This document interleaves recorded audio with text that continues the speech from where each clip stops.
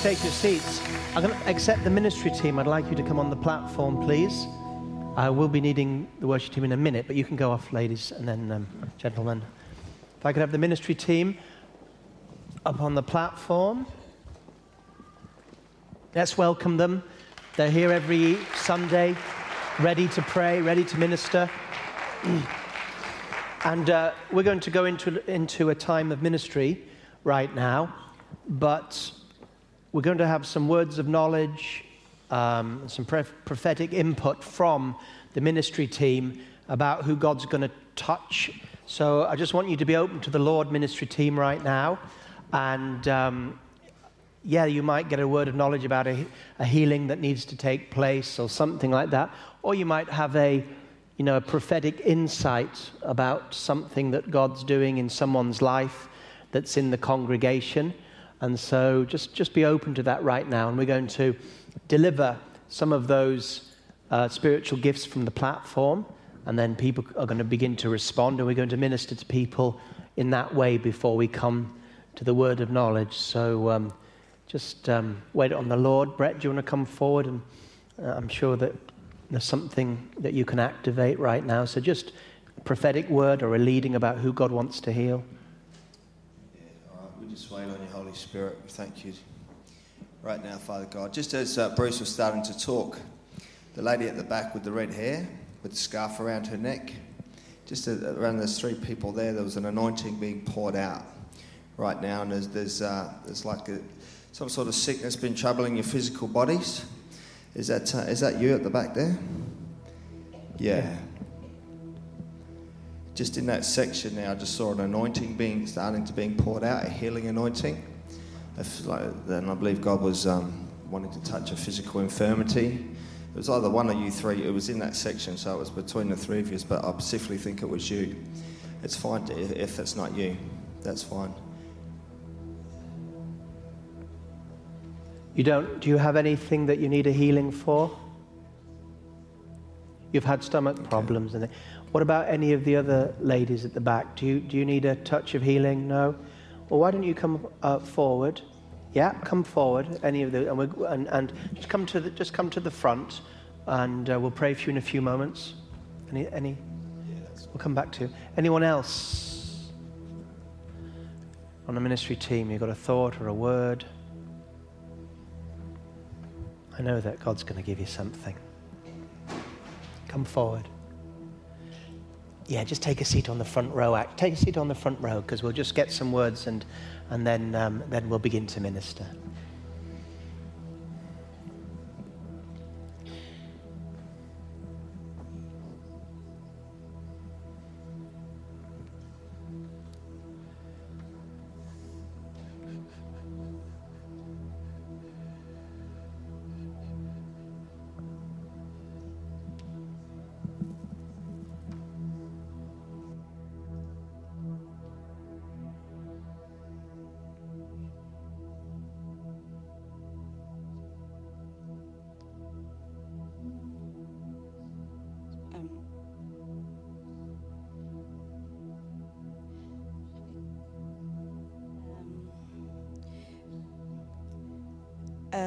A healing from your inside. I don't know the word because I'm not a nurse. Something inside there in your tummy area, in your stomach, that you've been suffering. So if you want the Lord to touch you right now, you can come and have a prayer. Wonderful. Yeah. If you've got any problems in the stomach area and you want prayer, leave your seat. Just come here. Just come to the front. Take a seat. We're going to minister to you in a moment. If you're upstairs in the balcony and you've got some problems in the stomach area, then leave your seat. Come down. Now's the time to move. Someone else? It might be a healing. It might be a prophetic word. Yep, Daniel. I've been getting this significant touch hit this part of my body, and I'm asking the Holy Spirit what it is. And I believe that it's tension. There's somebody here, in my body, it's just going up from my muscle up to my ear. and I believe it's to do with tension. Somebody's going through a significant time of tension in your life.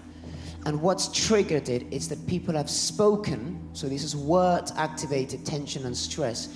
Recently have spoken either negative things about you or said hurtful things or said something that's activated a huge amount of tension and pressure, and it's to do with what people say.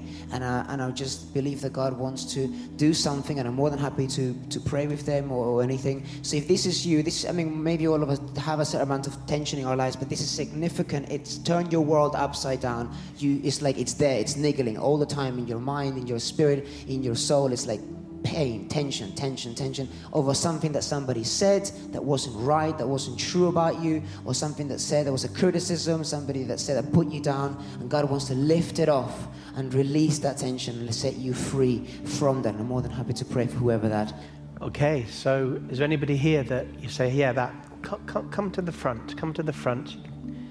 Anybody else? Because sometimes it might be more. Yeah, there's a few people. Just come nearer to the front, take a seat at the side. We're just bringing you ready so that then we're going to have a time of ministry. Okay, so some other things. You got something? Yeah, you got something? Even if you think, you might think, yeah, got anything? Yeah, go ahead. I just sense in my spirit that there's someone who has applied to go to university and is having some problems with getting the fees, and this person is very anxious. He's really having sleepless nights about it. I don't know if there's anybody here. And, So is that someone about university and fears and anxiety? And just let us know, because if that's you, we want to pray. Is that you? Wonderful. Come on down. Well done. Anything else? I believe that God is saying that you are going to have you will have the funding for the to do your course. All right, I'll tell you what. Wait till she comes down. She's going down the stairs, and then I'll let you prophesy over. When she comes down, you can go over and prophesy to her. So you go down, and we'll start that straight away. You got something? Anything, Henderson? You know what? Not sure is good enough. No, seriously, not sure is good enough. Okay, I wouldn't say I'm a prophet, but I just feel that someone is doubting God for something that they've been praying about. And they're not really believing that God can do it. And I'm just really picking it up in my spirit that someone is doubting God for something that it's been going on for months, and they're allowing the enemy to distract them and not really trust God for this. I don't know. Yeah, it's good. So when we start ministering, see people moving already.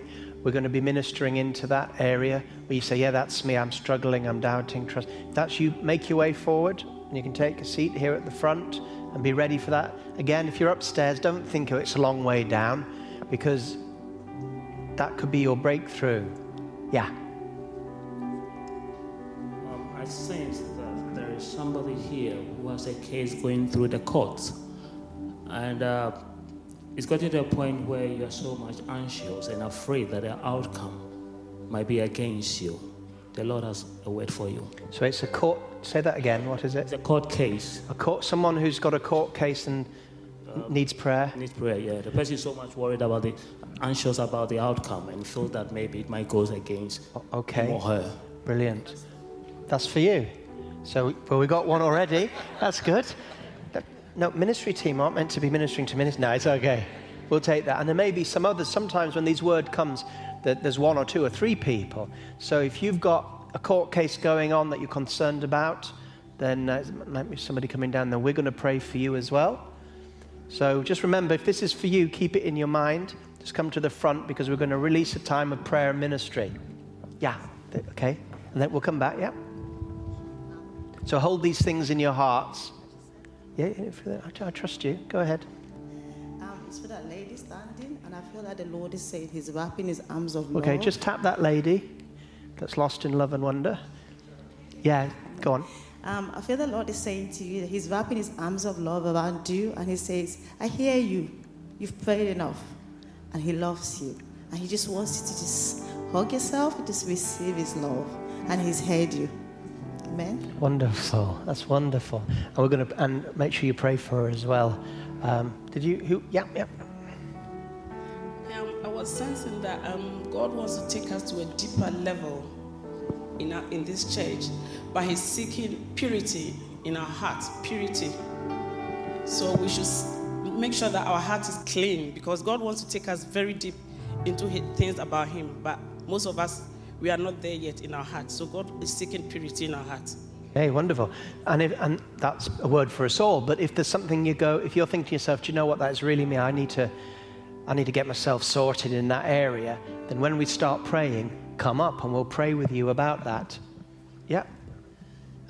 Similar to what was just said about quite a few people here have been doubting about going to Bible school, and you've been praying about it, and you've been sort of in your heart for a few months. And there's two particular obstacles that I believe that are in your heart or in your mind, which are that you may not see yourself as a very academic person. And the other thing is that you're not sure exactly whether you'll be in the country in like 9 months or 6 months' time, and you don't want to commit fully. But I just want to say to you something, that God has your future planned out, and He wouldn't take you in one direction and lead you in one direction if He wasn't going to continue that and build on that. And the other thing about not being academic, the apostles were supernaturally empowered to do something they weren't trained in school to do. And I want you to, if that is you, you're wanting to come to Bible school, come forward. We're going to pray for you, because the fire of God is going to hit you, and you're going to receive a supernatural enabling to do the academics and build yourself out for the work of the kingdom. So we'll pray for you. I see that might be a number of you. I see someone coming down, and if that's you and you're thinking about, well, it resonates what Daniel said, come forward. I sense a spirit of unforgiveness. Somebody has been holding grudge, either your family or a friend or someone else is so hurting in you that you have just locked up. You don't want, associate yourself with them. If you are the one, come up. We pray for you for a release. Amen. So we're going to pray for release of unforgiveness. Go on. I had the same one, but it was specific that you're turning down a Christmas, specific that it's family, and you do not want to go to the Christmas celebration. You're thinking of going away as an excuse, but you're hurting because of that hurt. So there's someone that you don't want to go to the family Christmas thing because things are bad. We want to minister to you. Any more? Go on then, and then Shakti, come up. You've got one. Yeah, I believe the Lord showed me a picture of a lump, a growth, and it's on the right-hand side of your back. It's right there. Who's that in here tonight? I believe God wants to take that off your body today by His power. Come down. Is that somebody in here tonight? You have a growth on your back, on the lower part of your back. That's you. Thank you, Jesus. Good. Is that your right-hand side? Is that on the right-hand side? Yeah. Come forward. You're going to be healed. We'll pray for you. And then Shakti, final one. Anybody got any more? We got lots to minister into right now. Go ahead. And then if we could have the singers back on, ready, because we're going to move into a time of worship and ministry. We've just had a month of Thanksgiving, and where we've come forward and just thank God for all the things He's in our lives. And I really believe that there's people here or somebody here who think, Lord, that was a great month, and I really thank you for all you've done in my life. But it's been so tough. Life is tough. It's hard enough to pay my bills. It's hard enough to, just do the simple things, Lord. And it's in my heart, and I love you, and I give you so much, Lord, but I just cannot do it. It's impractical, and I can't afford to do it. And I really believe God is saying, I've placed an amount in somebody's heart, saying, Lord, this is the amount I wanted you to give. And that amount scared you. It was beyond your faith level. You said, Lord, I can't do that. Number one, I haven't got it. Number two, if I do it, something else will suffer. Lord, I want to do it, but I'm scared. And so you didn't do it, and the months gone by. And yet it's niggling in your heart. And God, you knew it was God. And God's saying, don't worry, my grace is sufficient for you. Do it. That is from me. That figure wasn't from the Satan. It wasn't from your own flesh. That figure was from me. If you obey me and step out, I'll do something amazing in your life in the area of finance. I will break through. Obey me with that figure, and you watch what I'll do. Amen. So we've just released. You don't have to remember everything that was said. It's the one that touches your life, and some of you have already come forward, and some of you are yet to come forward. And what we're going to do, we're just going to spend some time in the presence of the Lord. Now, we've had some words of knowledge and words of prophecy and words of healing, but it doesn't mean if you haven't had one that it's not your time to receive from God right now. So where you are right now, when we begin to worship the Lord, we'll pray for these people that are responding specifically to these words first, but as we go along, if there's something you particularly feel led to be prayed for, then you can leave your seats as well. And we're just going to release. Father, we thank you for your wisdom, and we thank you for your word of knowledge. We thank you for your healing flow, and we thank you for your prophecy that lets us go into the liberty that you've called us. We believe that there is a release of divine anointing in this place. Lord, Holy Spirit, you're working in the body and through the body. And Lord, in this time of ministry, prayer, and worship, we pray that you will pour out your Spirit upon us. We pray that you will do miracles, healings, freedom, and you will bring assurance. As we pour our worship on you, pour out your Spirit on us, we pray. Let's stand together. Let's minister to the Lord. And those of you that have come forward and those of you that want to come forward, we're going to minister in the power of those words together.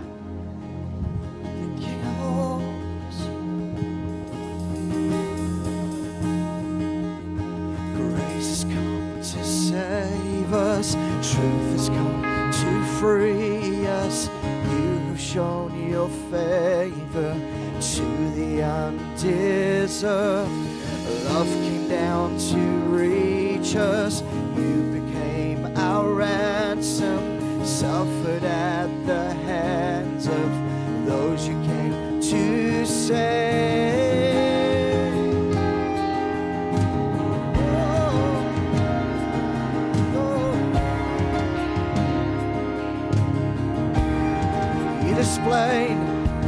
You displayed your power. You performed your wonders. Eyes and ears were opened, captives were set free.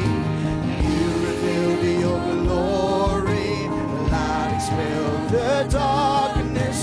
You embraced the cross, and now you wear the crown, King of all the universe, far above all powers.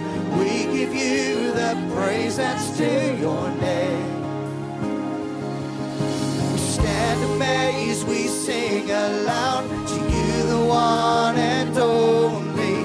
Let your name resound throughout the earth.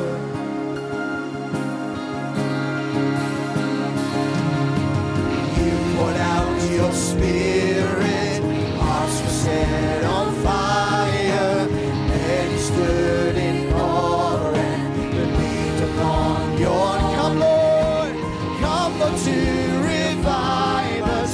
Spirit, come upon us, that the name of Jesus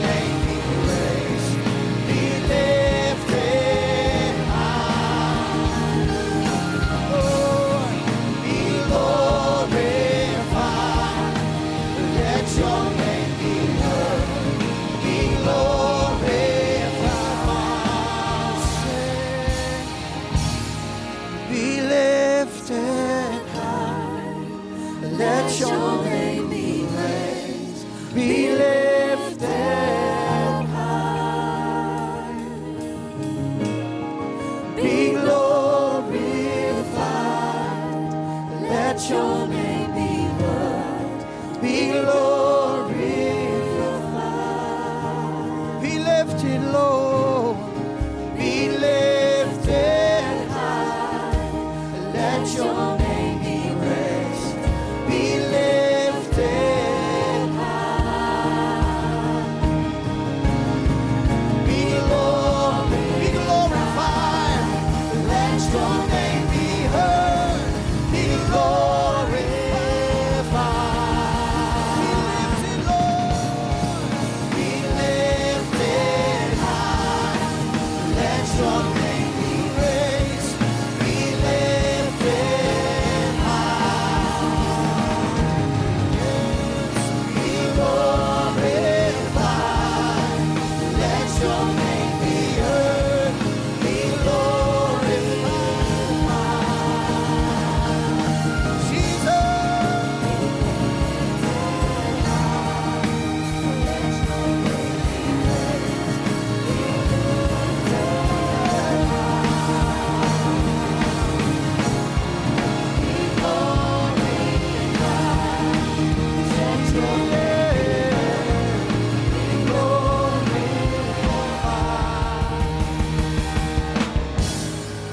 Be lifted high. Let your name be praised. Be lifted high. Be glorified. Let your name be heard. Be glorified.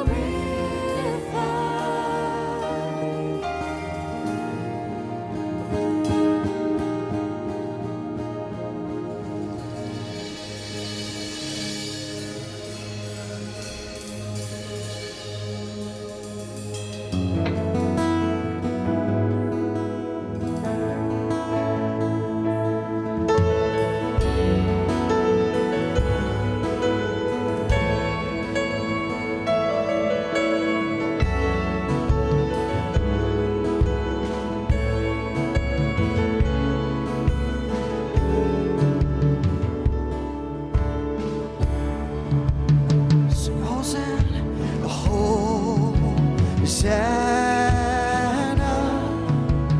in the highest. Let our King be lifted up. Hosanna.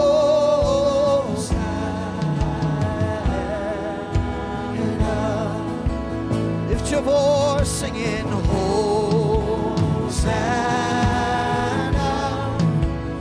in the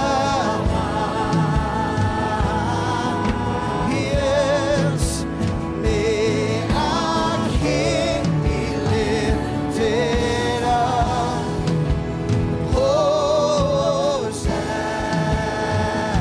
Hosanna. Sing Hosanna to the Lord. Hosanna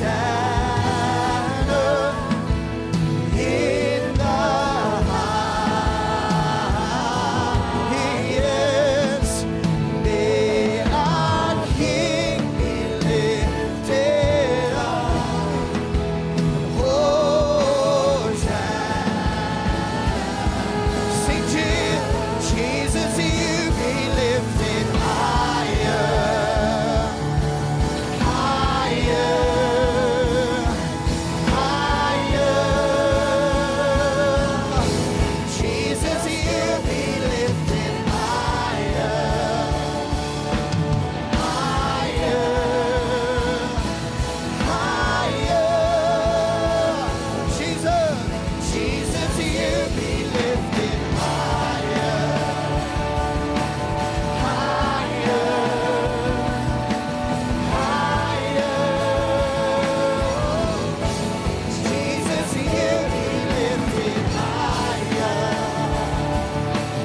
Higher, higher.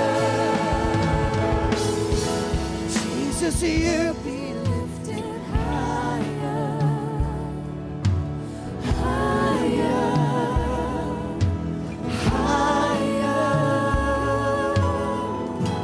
Jesus, Jesus, you be lifted higher, higher, higher. Sing Hosanna, sing Hosanna, and Hosanna in the highest. May our King be lifted up. Hosanna.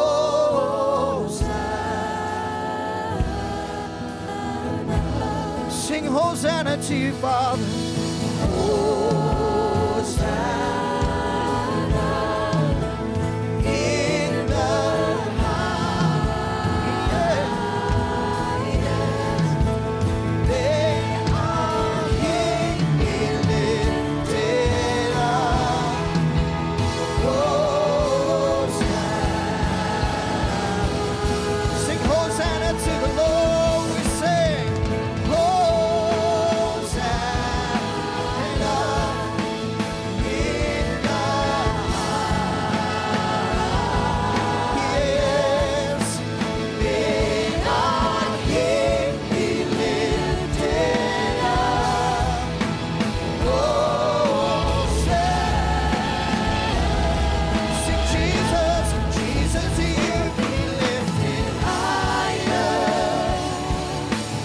higher, higher. Jesus, you be lifted higher, higher,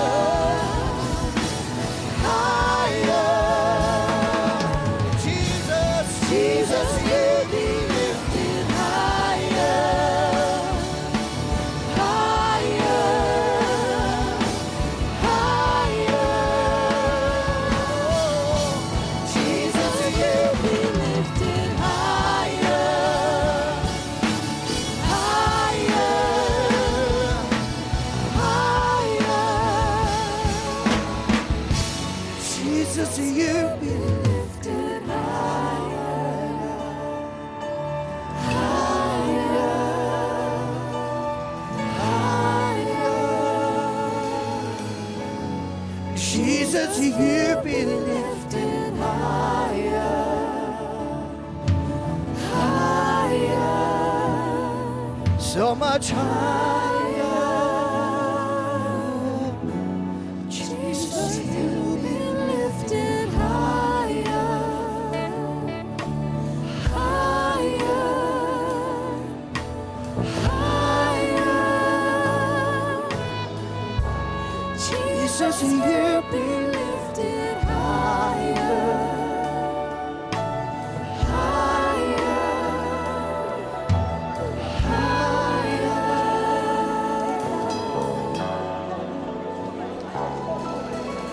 Hallelujah. We're still going to be ministering here at the front, but we're going to go into another song together. And this song was written by Jonathan. A few weeks ago, it was the leadership conference, and it was a Friday night of the leadership conference, Energize. And when I went to bed at night, my head hit the pillow and the Lord told me to read Ezra.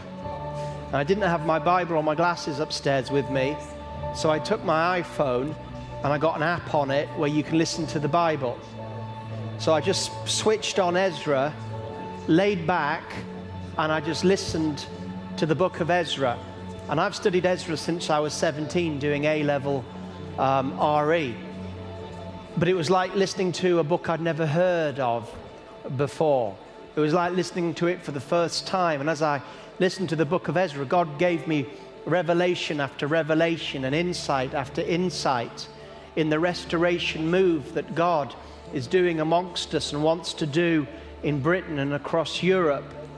And so we had Robert's last week, which is wonderful. But before that, I think I've ministered twice, possibly three times, I think twice, on the Ezra restoration and its prophetic voice for us today and for our church and for our nation. And as I was ministering on it, God gave Jonathan some words, a prophetic song that was in line with the prophetic revelation that God was given to me, and what God's been given to me out of Ezra, he placed in a song in Jonathan's heart. So we're going to finish ministry. If you still need prayer, there's still time for you to come during this song. We're not curtailing things. But what we're going to do is, before I minister the word, we're just going to go into this prophetic song, which is really a song that's bringing the message that I'm trying to bring in this season of Ezra restoration.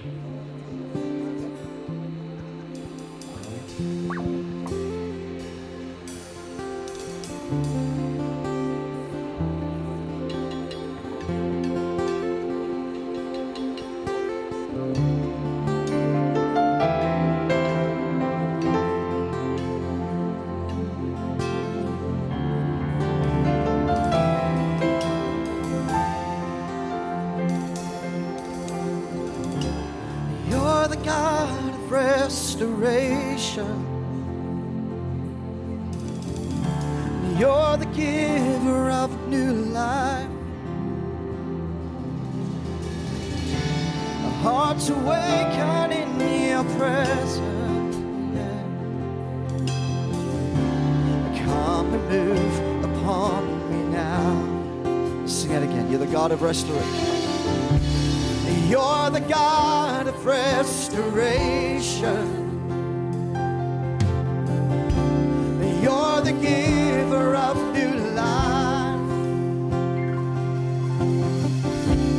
hearts awaken in your presence.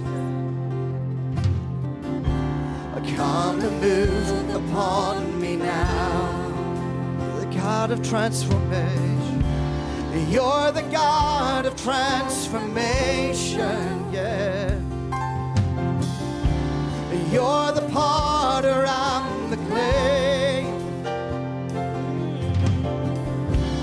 I'm changed here in your presence, yeah. Oh, come and move upon me now. Spring up, oh well, within my soul. Rise up, oh God, and make me whole. A river of life flow. Come, Holy Spirit, take control. Spring up, oh well, within my soul.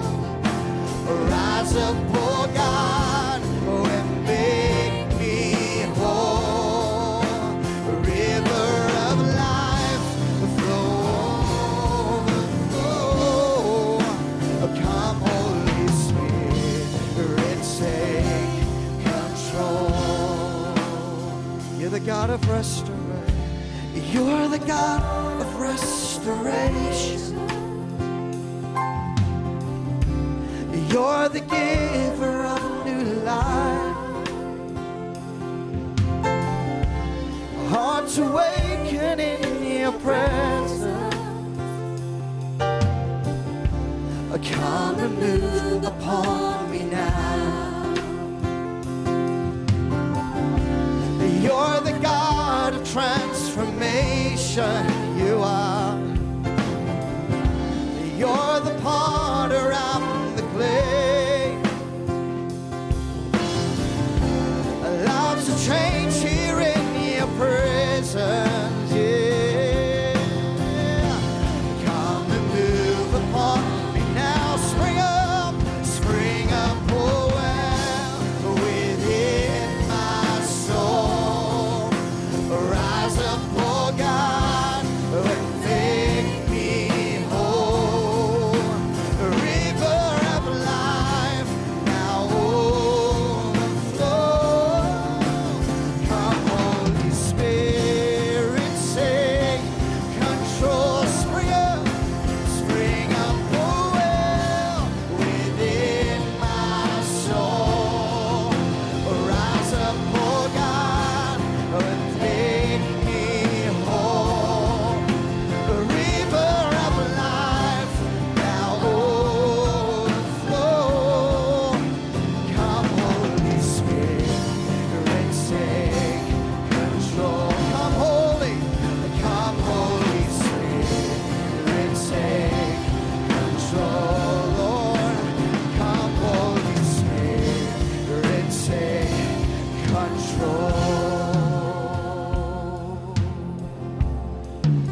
Amen.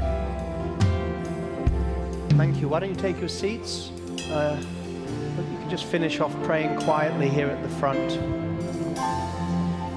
And we're going to move on to the next place together. So we're looking at prophetic themes from the book of Ezra. And I encourage you, if you've not heard the preceding sermons on Sunday evenings that I've spoken on Ezra, I encourage you, if you've got time this week, to go and hear those. I'll recap on a few of them before we move on. As I said, the book of Ezra gives us a pattern, a prophetic pattern of restoration. And the whole background and story of the book of Ezra is that the Jewish people were taken into Babylonian captivity for 70 years. And the reason that they were taken into captivity for 70 years was because of their disobedience to the Lord.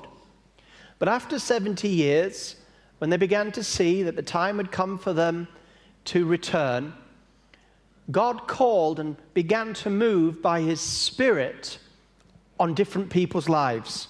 I'm not going to go into detail in this, but you will see in chapter 1, and I mentioned this in my first sermon on Ezra restoration, that God stirred up the spirit of Cyrus there in the first few verses. Wasn't even a believer, but God began to put the historical perspectives in place for this great restoration to come to pass. Can you just turn me down a little bit in the monitors? Thank you. Now, God is a God of purpose, and God is the Lord of history. And even when it looks bad for the people of God, God is still as in control of history as when it looks good for the people of God. Sometimes people think, oh, has God abandoned us? Things aren't going well for the people of God. Well, God's just as in control then as he is when there's full-blown revival. And it was God's will that they go into captivity for 70 years, but God knew the very year when he was going to bring them out, and nobody could stop him from doing what he'd already prophesied by the prophet Jeremiah. You know, it's so wonderful. We're all here for such a time as this.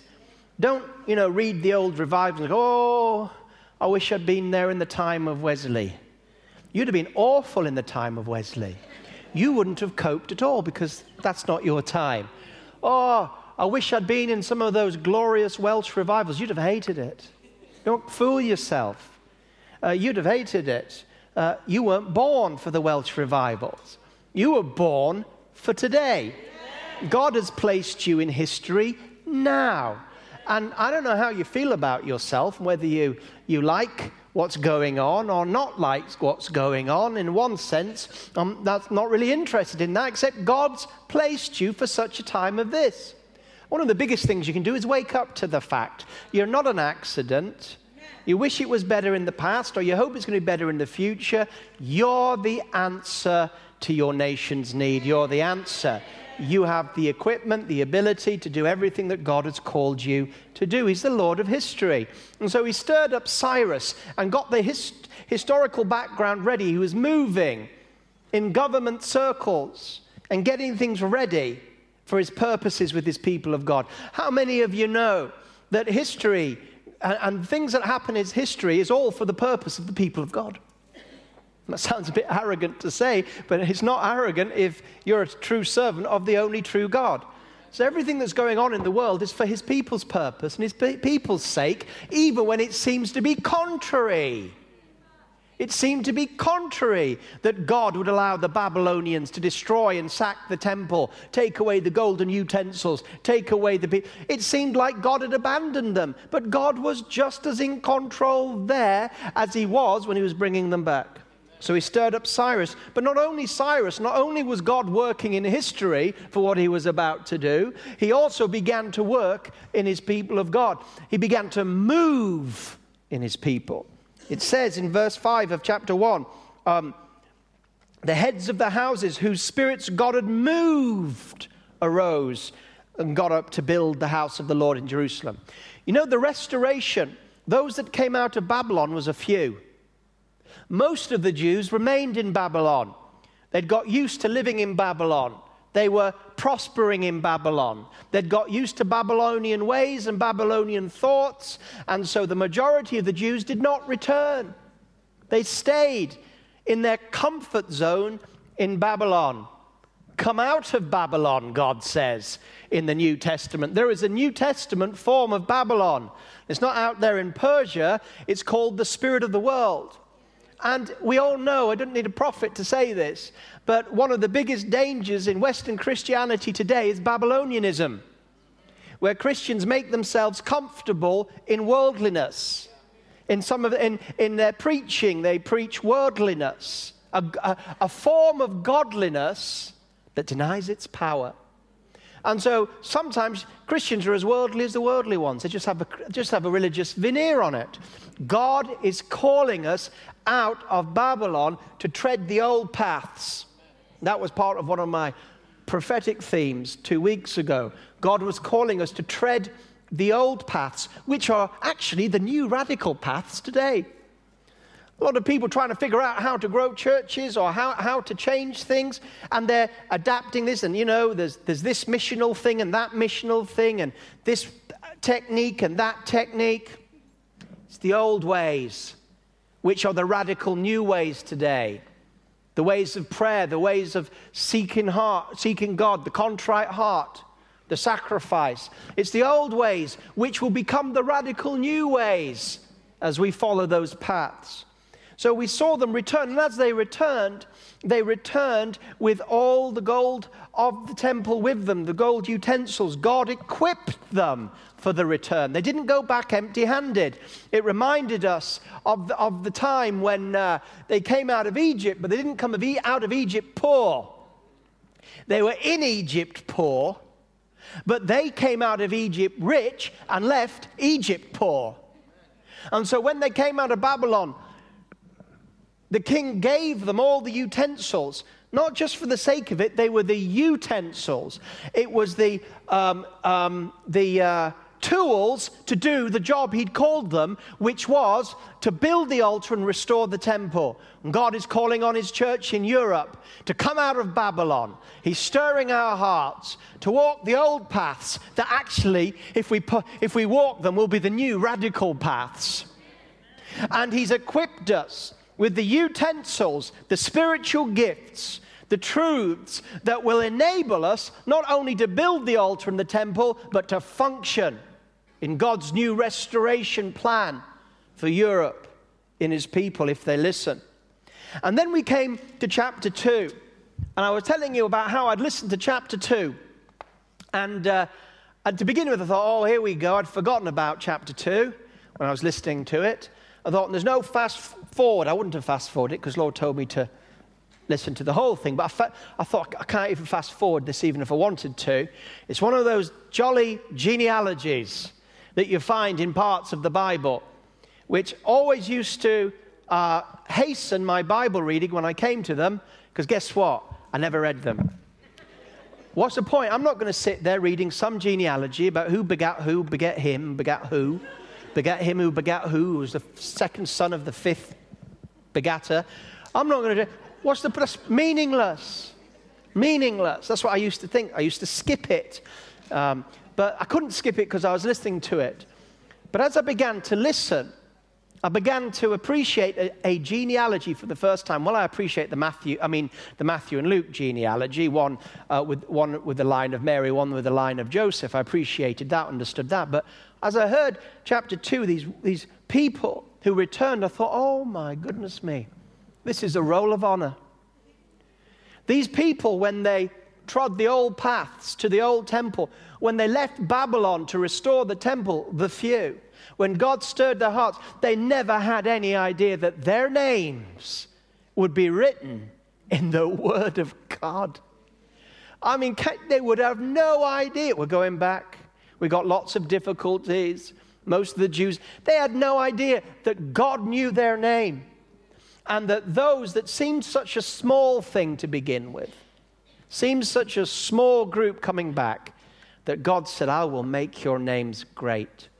For thousands of years, people have read these names like Elam, names like Parosh, Jorah. I bet he never knew he would be in verse 18 of Ezra chapter 2 in the Word of God. Jibbar, Harim, Nebo, Michmas. Oh, that's a good name. I bet Michmas, I bet you're up there in heaven now and you didn't know you'd be in the Word of God. And that somebody would be reading your name in 2012 in Kensington Temple, London, England. Your name, Michmas. Your name. And I thought, God's got a roll of honor for us. We're brought for this time to bring about the purposes of restoration in our lives, our church, our nation, our Europe. And God knows our name, and we might be small in our own eyes. But I tell you what, if we do what God has called us to do in the great apostolic vision of this house, if we apply the apostolic vision, which is the blueprint for us, our names will be in the book of remembrance. Hallelujah. And then I moved on from that into the assembly and how they came back. And the first thing they did was get the altar working. Because they'd been 70 years without blood religion. How many of you know Christianity is a blood religion? There's other religions that are blood, but they're usually the blood of somebody else that doesn't agree with them. But Christianity is a blood religion. It's about sacrifice. And it's predominantly about the one sacrifice for all mankind when the Lamb of God shed his blood on Calvary. Behold, the Lamb of God, Jesus, who taketh away the sins of the world. He doesn't just pay for the sins, but he's ready to take them away. If you believe in Jesus as your Lord and Savior, he will take your sins away. And so they knew, these Israelites, there'd be no sacrifice for 70 years. They knew that God was with them. They knew that God understood, but there'd been no shed blood. So the first thing they did was get the altar built and get the blood shed. Get the power of the blood working again. And in the Old Testament way, in chapter 3, you see them. They're bringing the animals. They're repairing the altars. They're shedding the blood. And now, according to sacrificial truth, now forgiveness is flowing, provision is flowing. Now God is being blessed and pouring out his Spirit because blood is on the altar. Blood is flowing, freshly slain. Blood. And all of a sudden, it's the blood that begins to move spiritual forces. It's the blood that drives out the enemy. It's the blood that attracts the anointing. It's the blood that brings healing. It's the blood that brings restoration.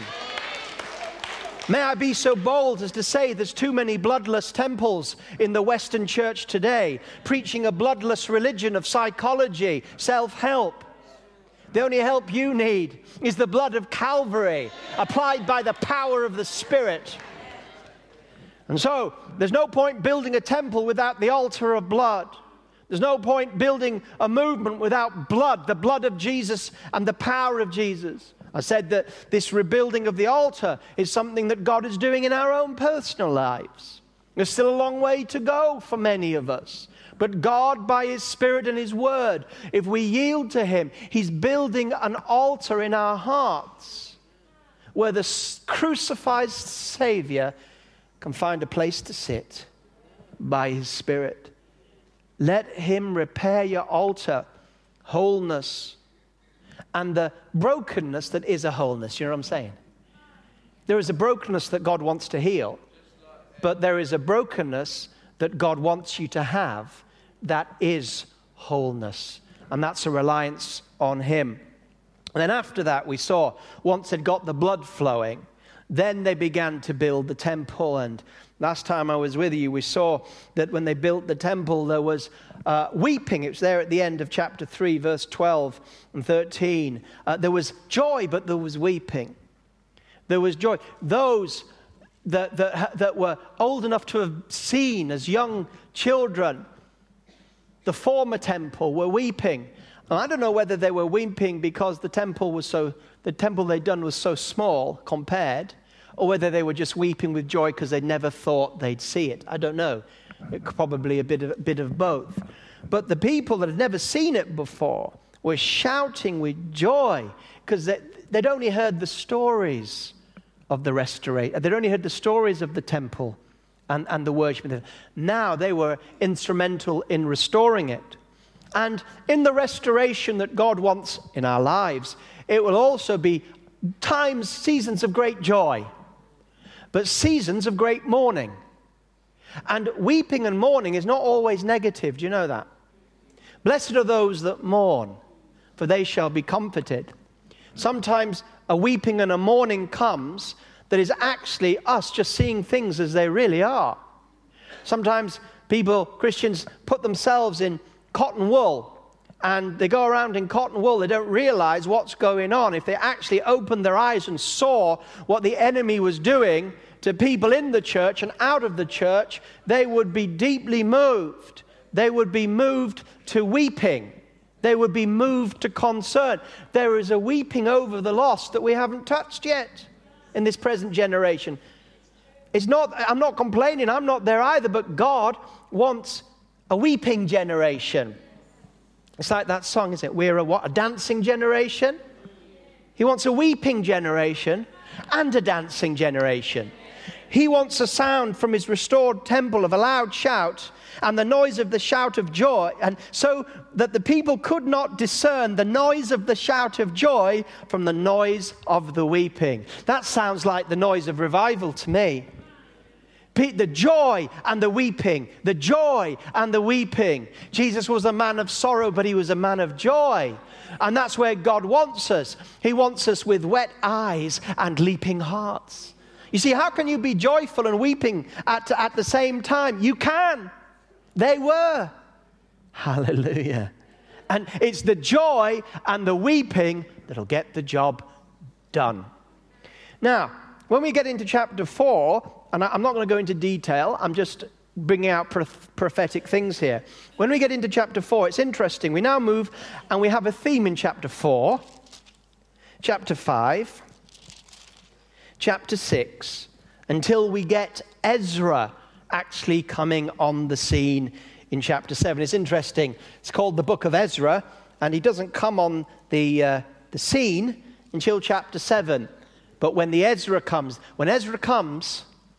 and all this work has been done, Ezra comes with the Ezra anointing. I'm going to speak on that next week, the Ezra anointing, which will probably, I would imagine, complete this mini four series of prophetic burden that God put on my heart. But when you look at chapter 4, if you just flick through it, and 5 and 6, it seems very strange because a lot of it is full of legal letters. Legal letters written to the Persians, legal letters written back, legal letters of complaint, the people of the land complaining about the Jews writing letters defending themselves, the government writing legal letters back, and you would think it was politics and religion in Britain today. I mean, we've gone through chapter 1, 2, and 3, and we're talking about God stirring hearts.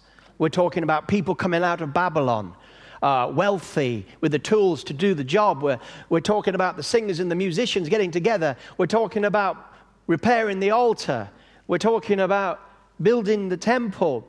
We're talking about restoration, all these wonderful spiritual themes. And then you hit 3 chapters of politics. And as I began to listen to it, again, it's strange, it's different. I think I've only ever read Ezra. I don't think I have ever heard Ezra. So I guess that Friday night when God said, read Ezra, and I ended up listening to it, it was a different way of interacting with it. Do you know what I'm saying? And as I began to listen to 4, 5, and 6, I'd never seen it before. Maybe you've seen it, but I'd never seen it before. I'd done Ezra at A-level, Ezra and all that stuff, the restoration. Never saw it. Mind you, I wasn't saved when I was at A-level. But anyway, I still hadn't seen it. And I began to listen to it. I thought, do you know what this sounds like? This sounds like what the Christian church is going through in England today. Politicians trying to stop us. Politicians telling us what we should do and what part of our religion is acceptable and what part isn't, and trying to block us, and churches trying to find buildings, and churches trying to be free to minister, and local councils opposing them, and telling Christians you can't wear crosses, and telling Christians you don't have a right to have a biblical view on sexuality, and you have to stop doing it, and we'll prosecute you if you do that, and you fall into line. And I thought and as I listened to this, I thought, so strange. Legal letters in the Bible. Legal letters. Lawyers getting involved.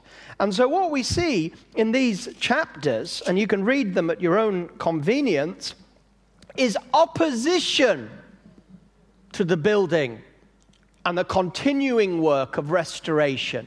Opposition to the building. And it was political opposition. Oh, I'm sure there were spirits behind it, but it was manifesting its form politically. I think sometimes revival Christians and Pentecostals, not now, I think by and large Pentecostals in Britain have grown up and are pretty wise as serpents to what's going on. But in the old days, we were so spiritually minded, you wouldn't even give a thought to politics. You're just too busy in the spirit speaking in tongues to think about politics. But here, they had political opposition. In chapter 4, the first thing that happens. Now, when the adversaries of Judah and Benjamin heard that the descendants of the captivity were building the temple of the Lord God, they came to Zerubbabel and the heads of the fathers, this is chapter 4, verse 2, houses, and said to them, "Let us build with you, for we seek your God as you do. And we have sacrificed it to him since the days of Esarhad, the king of Assyria, who brought us here." But Zerubbabel and Jeshua and the rest of the heads of the fathers' houses of Israel said to them, "You may do nothing with us to build a house for our God, but we alone will build to the Lord God of Israel." Then verse 4, "Then the people of the land tried to discourage the people of Judah. They troubled them in building." The first thing that they tried to do was bring compromise into the restoration of God's people.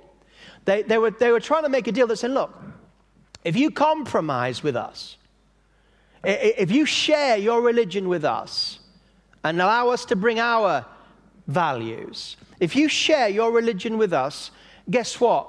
You can have some government grants. We'll give you a few buildings that you can use for your youth club. Sound familiar?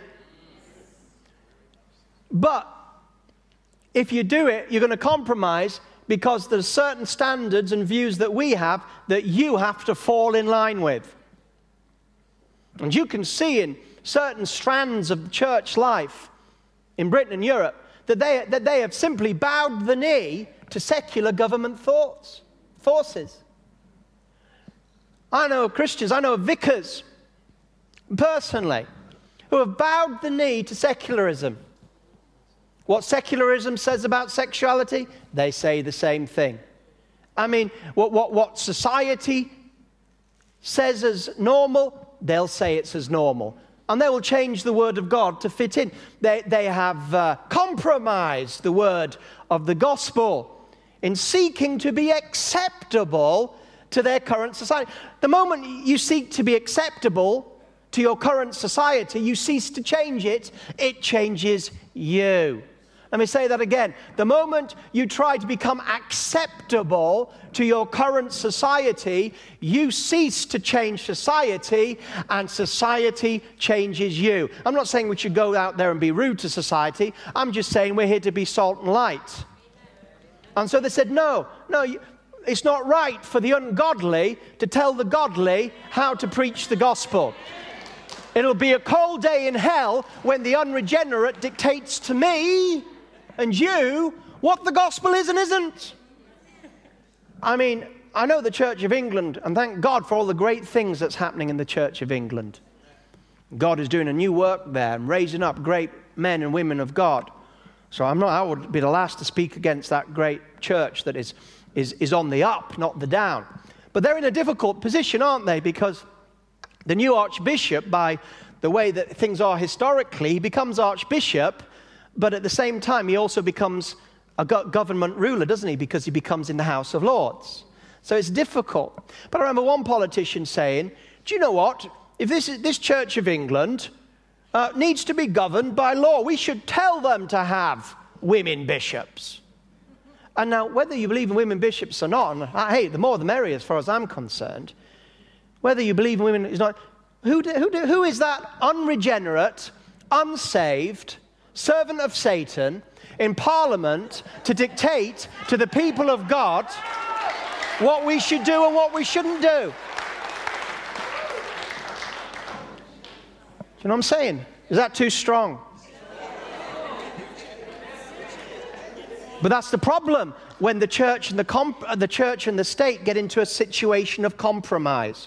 There's always a problem when the church there's always a problem when the state begins to dictate to the church, just as there's always a problem when the church seeks to be the state. Just look at church history. And the problem now is that the state is trying to dictate to the church. Well, you can push us only so far. You can push us only so far, and then you'll find what it is when we refuse. When we draw a line in the sand and say, I'm sorry, we would rather obey God than man. It preaches well, but of course the day will come when we will have to say that. And then it may not preach so well. And they sought to discourage them because they refused to compromise God's restoration plan. They were saying, God has told us to do this. God has brought us back. And they remembered, they thought that some of the old guys saying, don't compromise. That's what got us in the problem to begin with. When we started to look to Egypt for help. When we started to look to other countries for help, God says, what are you doing? The Babylonians are going to take over. Oh, no, it's all right. Don't worry about it, God. We've made alliances with other nations. And God said, because of that, because you've not trusted me, because you've trusted in the Egypts of this world, you're going to be taken away. And they learned their lesson. They also knew that God was in control. So what happens? Well, they didn't like that. They didn't like that fighting talk. And they were offended. So the politicians and the government forces said, we're going to sort these people out legally, by law. And so, verse 5, they hired counselors against them. I say lawyers. They hired lawyers against them to frustrate their purpose. You say, well, why do you say lawyers? Because in verse 6, it says they wrote an accusation against the inhabitants. And I won't go into it, but there's the legal letter there in verse 9. The legal letter that they wrote to the authorities seeking to prevent the restoration. And verse 12, let it be known to the king that the Jews who came up from you have come to us at Jerusalem and are building a rebellious and evil city. And so they begin to put legal things into work.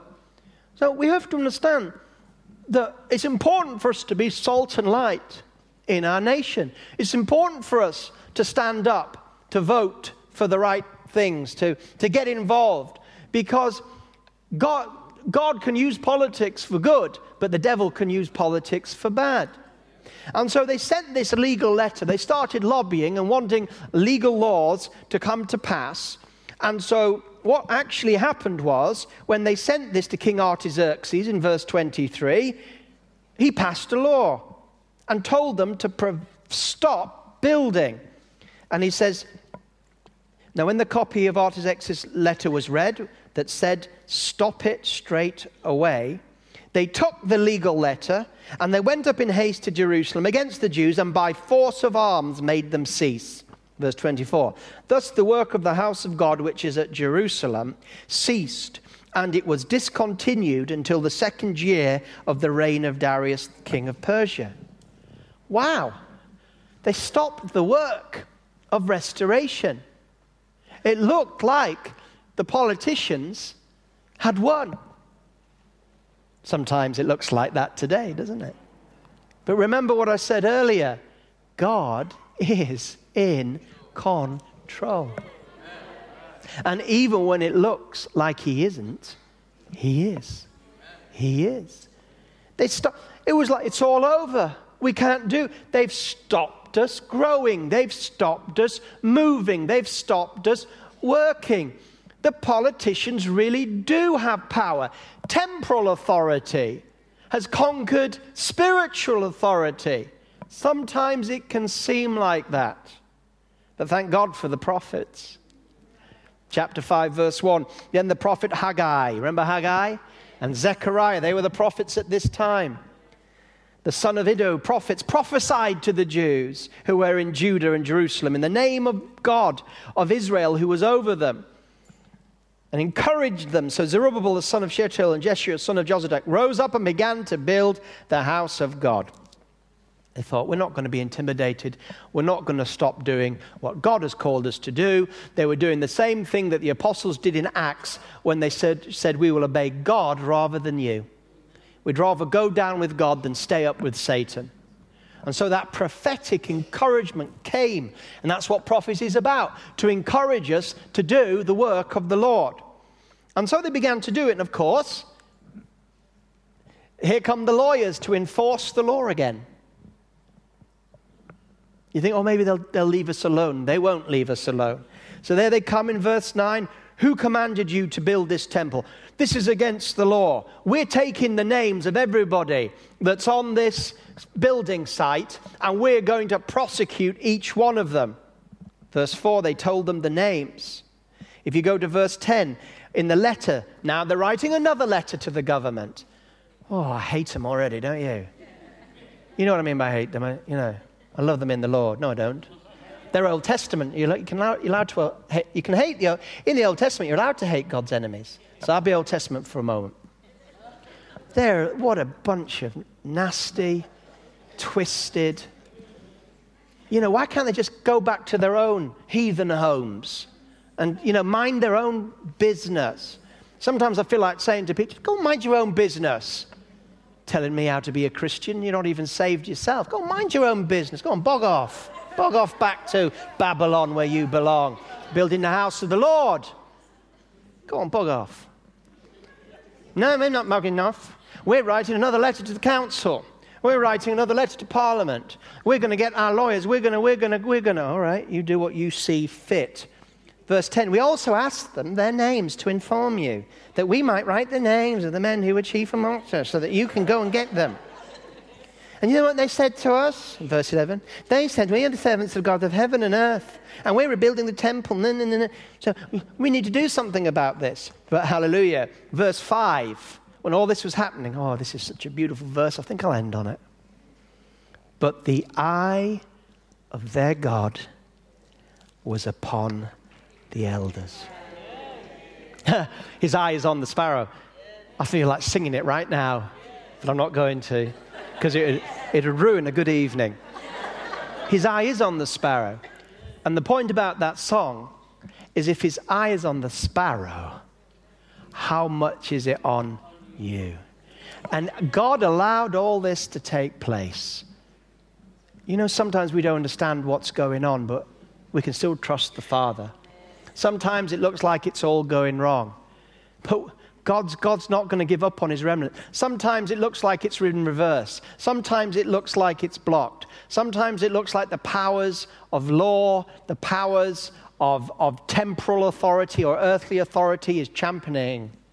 But you know what? Spiritual authority will ultimately always triumph over earthly temporal authority. And so this is a lesson. Not just a lesson for us in the building and restoration of God in Britain and Europe, but also in your own life. Because all of this can be personalized in your life. You coming out of Babylon, you building an altar, you becoming a temple of the Holy Spirit in a new way, you going out and doing what the Lord's called you to do, sensitively, but according to his word, in your workplace, your neighborhood, your business, your family, and you having opposition because you're righteous, and you seeming like you're being persecuted or it's going wrong for you, and you're tempted to stop the work of God, and you're tempted but this can all be applied to you. But his eye is on you. My last story to talk about how God is in control. I never forget when I read, you know that scripture that says that not one sparrow or bird falls without the Heavenly Father knowing. Do you know that? Yeah. So I'm driving down the motorway, and I'm driving around. I can't remember what I'm thinking of. I don't know what. I'm just speaking to the Lord. I think it was like trusting about this, that, and the other. I'm driving along, and for no reason at all, I just look up to my left. I look up to my left, and I can see in front of me.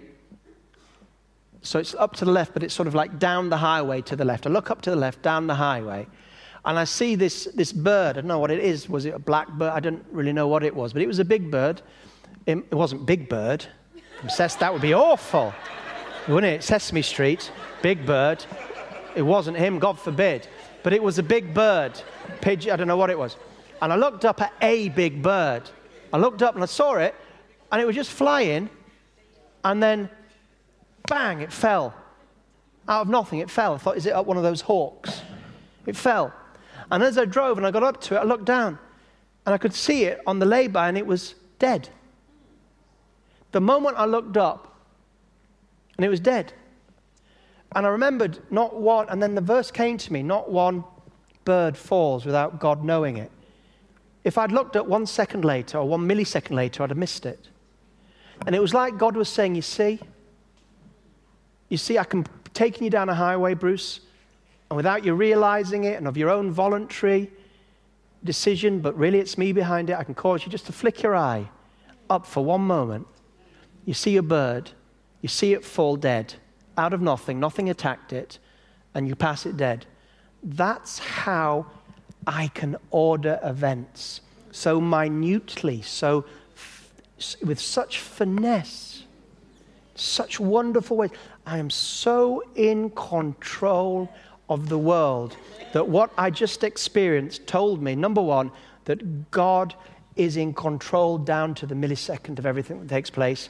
And number two, nothing falls without his permission. His eye is on you. Let's stand together. We're going to close in prayer and go out with the song.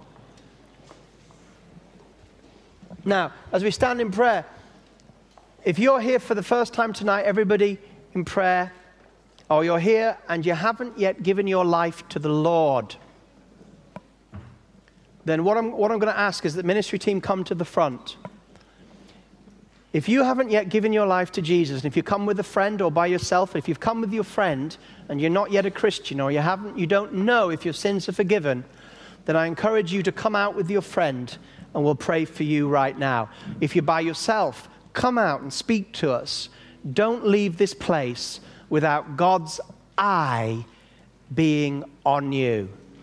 Amen. Well, we're going to go out with a praise song, and then we're going to come back next Sunday night. Next Sunday night will be the last in this series. It'll be the Ezra anointing, and then we move into Christmas.